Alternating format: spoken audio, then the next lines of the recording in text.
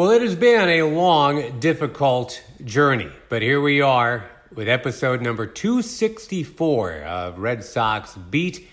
We have baseball. Yeah, opening day is upon us. Josh Lewin is with you right now, and I guess we should be excited, right? I mean, this is certainly better than nothing. I don't know if that's a great catchphrase, but Red Sox baseball 2020 is better than nothing.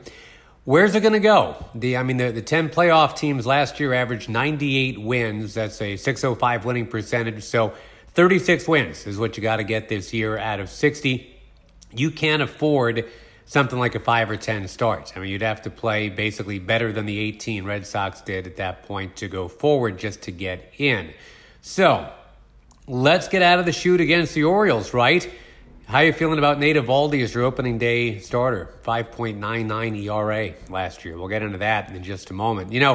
18 pitchers got into at least 10 games for the Sox in the World Series season of 2018. Only half of those are still with the organization. I'm looking at 16 Red Sox hitters got at least 60 at-bats in 2018. And again, only half of those are still employed by the Red Sox. You've said goodbye to a couple Cy Young winners, an AL MVP, a World Series MVP, a potential Hall of Fame closer. The fan favorite Brock Holt is gone. I mean, even Eduardo Nunez has been out of here for a while. So we'll break down what is on tap for these Red Sox of 2020, shortened season as it may be. No guest this time. This is just me talking to you about the lineup, the rotation, the bullpen, and we'll see if you agree with the assessments and give you some things you probably didn't know, too. That's always the goal. Hey, there's no shortage of action going on at our exclusive partner, BetOnline Sports. They're making their way back. They've been there with the UFC, NASCAR, soccer leading the way. They've got the best odds and lines for the upcoming matches this weekend, in fact. And yes, baseball is back, so look for that. They've got more than just sports. They've got hundreds of live casino games and poker tournaments, all the best props in the business. So it's visit betonline.ag is what we always tell you. Use your mobile device, join to receive your new welcome bonus. Start playing right freaking now. BetOnline, your online sportsbook experts. So I know I'm no expert, but here's what I'm thinking as everything kicks off Friday night. Here's what I think is going to be a Red Sox lineup, and we'll break it down kind of guy by guy. I'm going to just talk extemporaneously about each one. In left field, number 16, Andrew Benintendi, who was supposed to be the leadoff man last year. It never really took, but here we go again. And he never turned the corner at all last year. I mean, at every step, very much like the entire club, he was grinding. He was trying to figure it out, but he was missing a lot of pitches. 140 strikeouts last year. Obviously, that must improve. Third base, number 11 in your game program, Rafael Devers. Boy, where do we start? More line drives off his bat than anybody else in baseball last year. 235 of them, say the Poindexters with the slide rules. The most extra base hits in a season by a Red Sox player ever. Last year, Rafael Devers had 90. Ted Williams never had more than 86. Did that in his famous 1939 season when he was just coming on. Nomar Garciaparra at 97 at 85. Ted Williams again makes the list in 1940. Mookie made the list not in 2018, but in 2016 with 78. Devers had 90 last year. And some of the best hands in all of baseball, the way he's able to respond to pitches. The defense certainly has gotten much better. He really turned the corner after that costly ninth-inning error in Chicago early May last year. He talked to Adrian Beltre on the phone and somehow got his mind right. Guy had no home runs, 3 runs batted in his first 24 games last year and ended up where he ended up. All right, batting third, your shortstop, number 2. Xander Bogaerts, who actually finished last in some of the defensive metrics among big league shortstops last year, but he has blossomed into one of the best players offensively in the game. He was on base more than 250 times last year, 52 doubles, 33 home runs. Seems like he's absorbed the same lesson as Jose Altuve. The walks have almost doubled the last 4 years. Now he's doing major damage. And, as we talk about finding another face of the Red Sox and Boston sports, really, because Brady's not here, Gronk's not here, et cetera, I think you could do a lot worse than Xander Bogaerts. I mean, this is a guy that's already got a couple World Series titles on his resume, and there's the personality, just the type of guy that people should be drawn to. Your cleanup man, Your DH, number 28, J.D. Martinez. Can he get back to the production of 2018? He always mashes lefties. He's going to do that again. He had 404 against lefties last year. 2018 was his .330 batting average, 43 home run, 130 run batted in the season. I mean, obviously, that's a lot to ask for, even prorated. But I'm fascinated by J.D. Martinez, who, by the way, still has no walk-off home runs. Can we get one of those? Charlie Culberson has 4 of 23 total home runs in his career. Martinez is no walk-offs on 231 home runs. But after he washed out with the Astros in 2013, I think it's a great story because he was spending a lot of time in the trainer's room. He had a bad wrist. The ESPN feed, he says, was always on. It was just a constant string of Ryan Braun talk because he was going through the PED allegations then. But under every conversation, they'd show Ryan Braun highlights, that sweet uppercut swing. And it dawned on JD after watching all this for basically weeks. He's like, that's got to be my swing. Yada, yada, yada. He's got that swing now. And he tried to tell the Astros, he's like, I've gone away to winter ball. I've worked on this. I'm a totally new guy now. Jeff Luhnow didn't believe it. And, he said later, 9 times out of 10, when someone tells you they've gotten better during winter ball, it's just not true. But this was obviously the 1 out of 10 instead. How about Mitch Moreland at first base batting 5th, number 18, with your Doug Mientkiewicz numbers and skill set? And quietly, Doug Mientkiewicz, I mean, we're just kind of taking him for granted now. No Red Sox first baseman has ever banked 1,000 games played. Boomer Scott came closest with 988. Mo Vaughn was only 928. Mitch Moreland is starting to pick him up and put him down here. Never going to be a superstar, but he's a smart situational hitter who knows how to use the green monster to his advantage. And I've always liked Mitch Moreland since I saw him come up with the Texas Rangers way back in 2010. Wow. All right, batting next, your catcher. Number 7, Christian Vazquez, part of the Killer V's. Vazquez and Alex Verdugo. We'll get to him in a moment. Vazquez, most improved from last year. Comeback player of the year, maybe. I don't know if he actually got that award, but he just deserved it. He had never hit more than 5 home runs in any season until last season. He had 13 at the All-Star break. I mean, he was like a Willie Mo Pena laser show, but also was a Gold Glove finalist by the end of the year, too, with his 23 home runs at the end. And a legacy of great catchers from Puerto Rico. Vazquez wants to be part of that group. Pudge Rodriguez wore number 7 as well. You got Yadi Molina, whose career is starting to creep towards an end. Go back to Sandy Alomar Jr., Javi Lopez, Benito Santiago, Jorge Posada. And Vazquez very serious about wanting to be part of that Puerto Rican catching culture. As for Verdugo, wearing number 99, something Manny Ramirez did for the LA Dodgers, and now, former LA Dodger Verdugo comes to Boston. Look, you don't replace Mookie Betts. We know that. Not possible. But this guy plays defense like Mookie. He really does. He had 14 defensive runs saved for the Dodgers last year, was a positive 6 DRS when he had to play left field, and he can play center as well. There's a lot of guys that can, in theory, play center, which is great to have. And not like he got to platoon him here. He's actually hit lefties a little bit better than righties in his career. The OPS is 2 points higher against lefties, which was a bit of a surprise to find out. After that, should be, at least on opening day, at second base, no, not Pedroia. Peraza. Jose Peraza. And by the way, Pedroia is going to end his playing career with a batting average of 299. What a shame. He was at 300, and then he came back. He tried to play. He didn't play well. He was hurt, obviously, and he's going to end up at 299. Peraza, 239 with Cincinnati last year. But hey, from Pokey Reese to Brandon Phillips, we have seen former Reds middle infielders come to Boston and compete before. And the coaches seem more impressed than you might expect with Jose Peraza. Just kind of a pedestrian guy when you look at his stats. But Ron Renicky says, we love him. His swing has been great BP. This is going to be the primary second baseman here, and he can get starts at short and third when Xander and Rafi Devers need days off. Finally, we go to number 9 in the order. That's your center fielder in a contract year, number 19, Jackie Bradley Jr. Now, 40 games in last year, he was hitting 144. 40 games in this year, that's 2/3 of the season. So that can't happen. You love Jackie Bradley Jr., who's a dad now, Jackie Bradley III. Undersized in high school. We were just talking about Dustin Pedroia. And there's a lot of that with Bradley. Wasn't invited to the prominent showcase events. He went undrafted as a high school senior. But when he gets going, as you know, I mean, how many guys are on their resume have it that they flirted with a 30-game hitting streak and they're batting ninth in somebody's batting order? Last year, Jackie ended Ryan Presley's streak of 40 consecutive scoreless appearances with a monster home run. So hopefully a nice bounce back overall year for JBJ. On the bench, a couple of catchers to clue you in on. Kevin Plawecki will wear 25. He's out of Purdue, former Met, former Indian. Jonathan Lucroy will wear number 12. This guy was fourth in MVP balloting not too long ago for Milwaukee. He's 34 years old now. He's coming off neck surgery, but his OPS before the neck thing and all the other injuries, his OPS was 784 when he was healthy. It's been 666 ever since.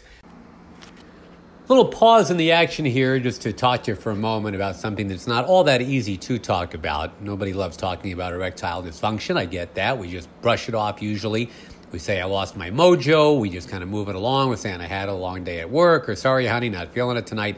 But hey, with Roman, let's talk about this with a real doctor who can prescribe real medication. Simple, safe, totally discreet. With Roman, you get a free online evaluation, ongoing care for ED, all from the comfort and privacy of your home. The doctor works with you to find the best treatment plan. You get it shipped to you free, 2-day shipping here. The whole process very straightforward, very discreet. Just go to GetRoman.com/socks and complete your online visit. That's it. Go to GetRoman.com/socks, and if approved, you'll get $15 off your first order of ED treatment. That's GetRoman.com/socks. GetRoman.com/socks. Now, back to our program. Jonathan Arauz is the guy that probably will stick here, an infielder wearing number 36. 21-year-old Rule 5 pick is not ready for prime time, but the Sox are going to keep him around to add to their organizational depth. Otherwise, he's got to be returned to the Astros.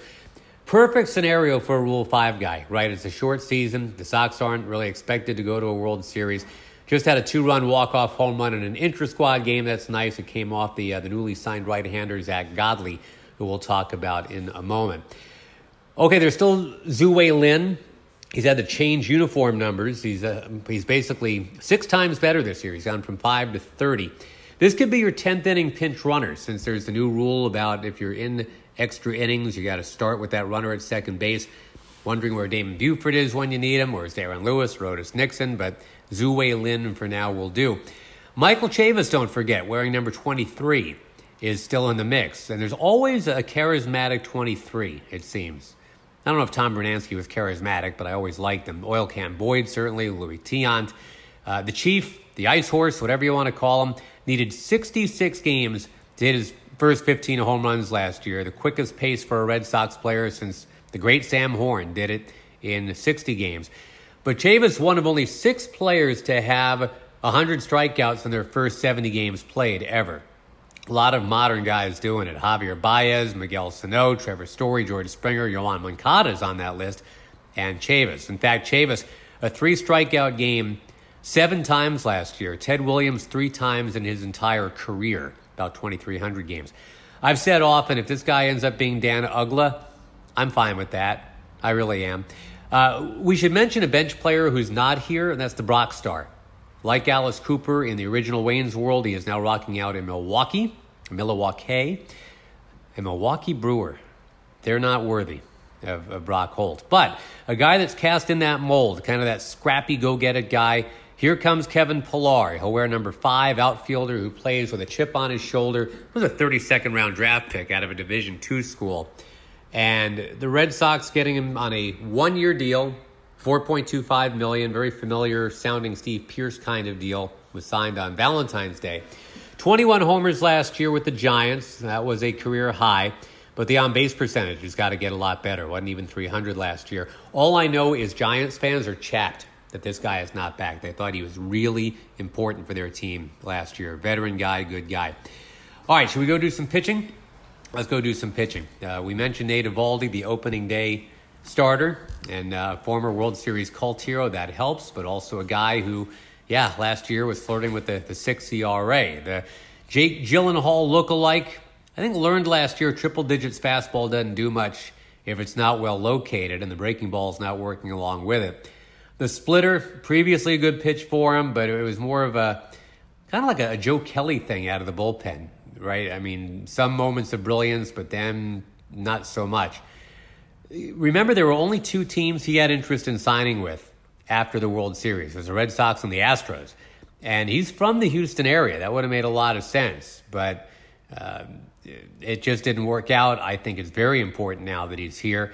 Colin McHugh, will he be something? He was maybe going to go back to the Astros at some point too, but he's now with the Red Sox. We'll touch on him momentarily. But let's get to Erod. You'd think that this would be your opening day guy because he won 19 games last year, but the COVID concerns, he's coming back slowly from that. He was last year, of course, the breakout star when Sale and Porcello, and to a lesser extent Price, all disappointed. And I just remember something Aaron Judge said last year. He said that the difference has been overall command when he thinks about Eduardo Rodriguez. Command of everything. I mean, he's got the great fastball command, especially inner half to righties. But the Sox tried to make it a point for Rodriguez to be aggressive, establish the inner part of the zone.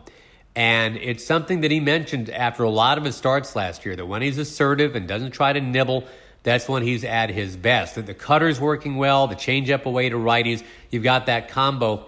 You got to absolutely respect that. I respect that he became a workhorse last year. 200 innings guy after never before having been to 140. And he induced the most soft contact of any starter in the entire American League last year, 23%. That was better than Garrett Cole. Lucas Giolito was second. You know who was third? It was Rick Porcello.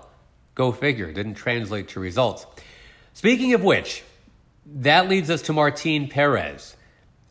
Good stuff. Didn't really translate. Kind of diet Erod. Same repertoire, lots of curves and changeups. When he was with the Rangers, this was a guy who was very apprehensive and timid. Didn't trust his stuff. With Minnesota for a while, he seemed to gain confidence and got better. Number 4 starter, at least to start out, is going to be Ryan Weber. Journeyman soft tosser. Love the guy, but I mean, wow, he's your number 4 starter.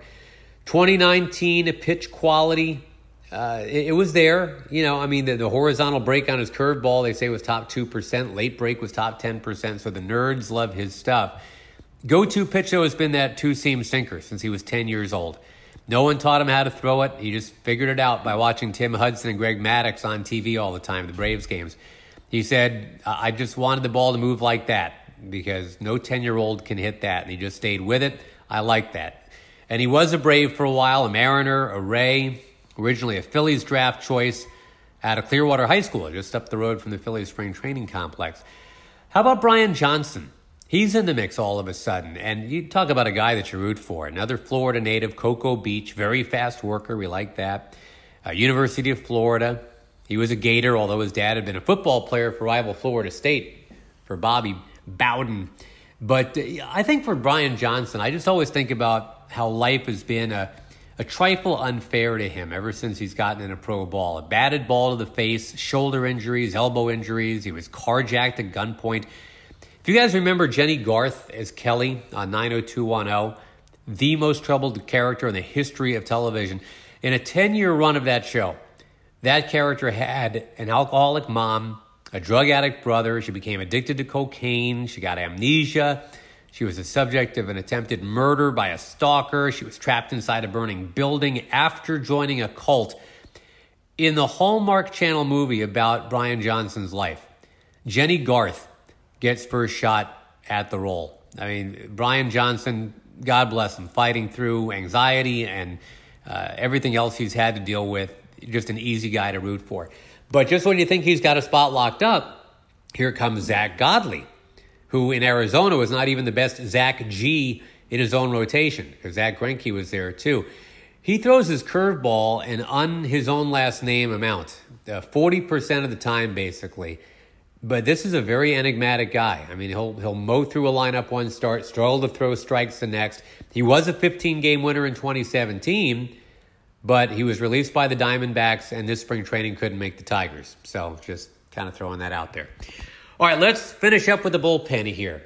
And this is going to have to be a deep dive because there's a lot of bullpen, right? Brandon Workman is top of the pyramid. And because the Red Sox were generally a disappointment last year, They didn't make the playoffs after they won a World Series, and that got a lot of attention. But if you were paying attention, Workman just chucked up curveball after curveball after curveball, got the role of closer eventually, and in his last 26 appearances last year, a 165 slugging percentage is what he allowed. Think about that. 165 for a slugging percentage. He struck out 40 in his last 26 innings. 135 times last year there was a batted ball against Workman. One time it was charted as a barrel. That is absolutely insane. We don't talk enough about the year that he just had. Can he do it again? He has not looked good in limited work since coming back from the long pandemic break. How about Matt Barnes? Speaking of trying to come back now, a Danbury, Connecticut native, a well-located 94-mile-an-hour pitch, far more effective than a poorly placed 97-mile-an-hour pitch. I think Matt learned that last year. He had more blown saves than actual saves last year. So something's got to give. Same for Heath Hembry. Now, he was around 92 miles an hour when he came back from being hurt, and that's not going to go at all for Hembry if that's how that continues. What about Ryan Brazier? Very competitive. Gary Sanchez knows all about that when he was ordered to get back in the bleeping box during the ALDS a couple years ago, and Brazier promptly struck him out when he did. But he was just awful for the Red Sox in May of last year, 7.2 ERA, even worse in July with a 10.5. Fastball location simply was not there. Josh Taylor is on the team, but slowly making his way back. He was on the COVID list. Originally signed by the Phillies, lefty, if you like that. I mean, he's not a specialist lefty, which, by the way, is no longer a thing this year. You got to face 3 batters in a row unless the inning ends, but another guy that you root for. This is a guy that never received a big signing bonus. He had to work customer service at the Phoenix Convention Center the last several off seasons. He'd help out on the docks, helping out with the trucks out and back, taking whatever was off the trucks inside, stuff like that.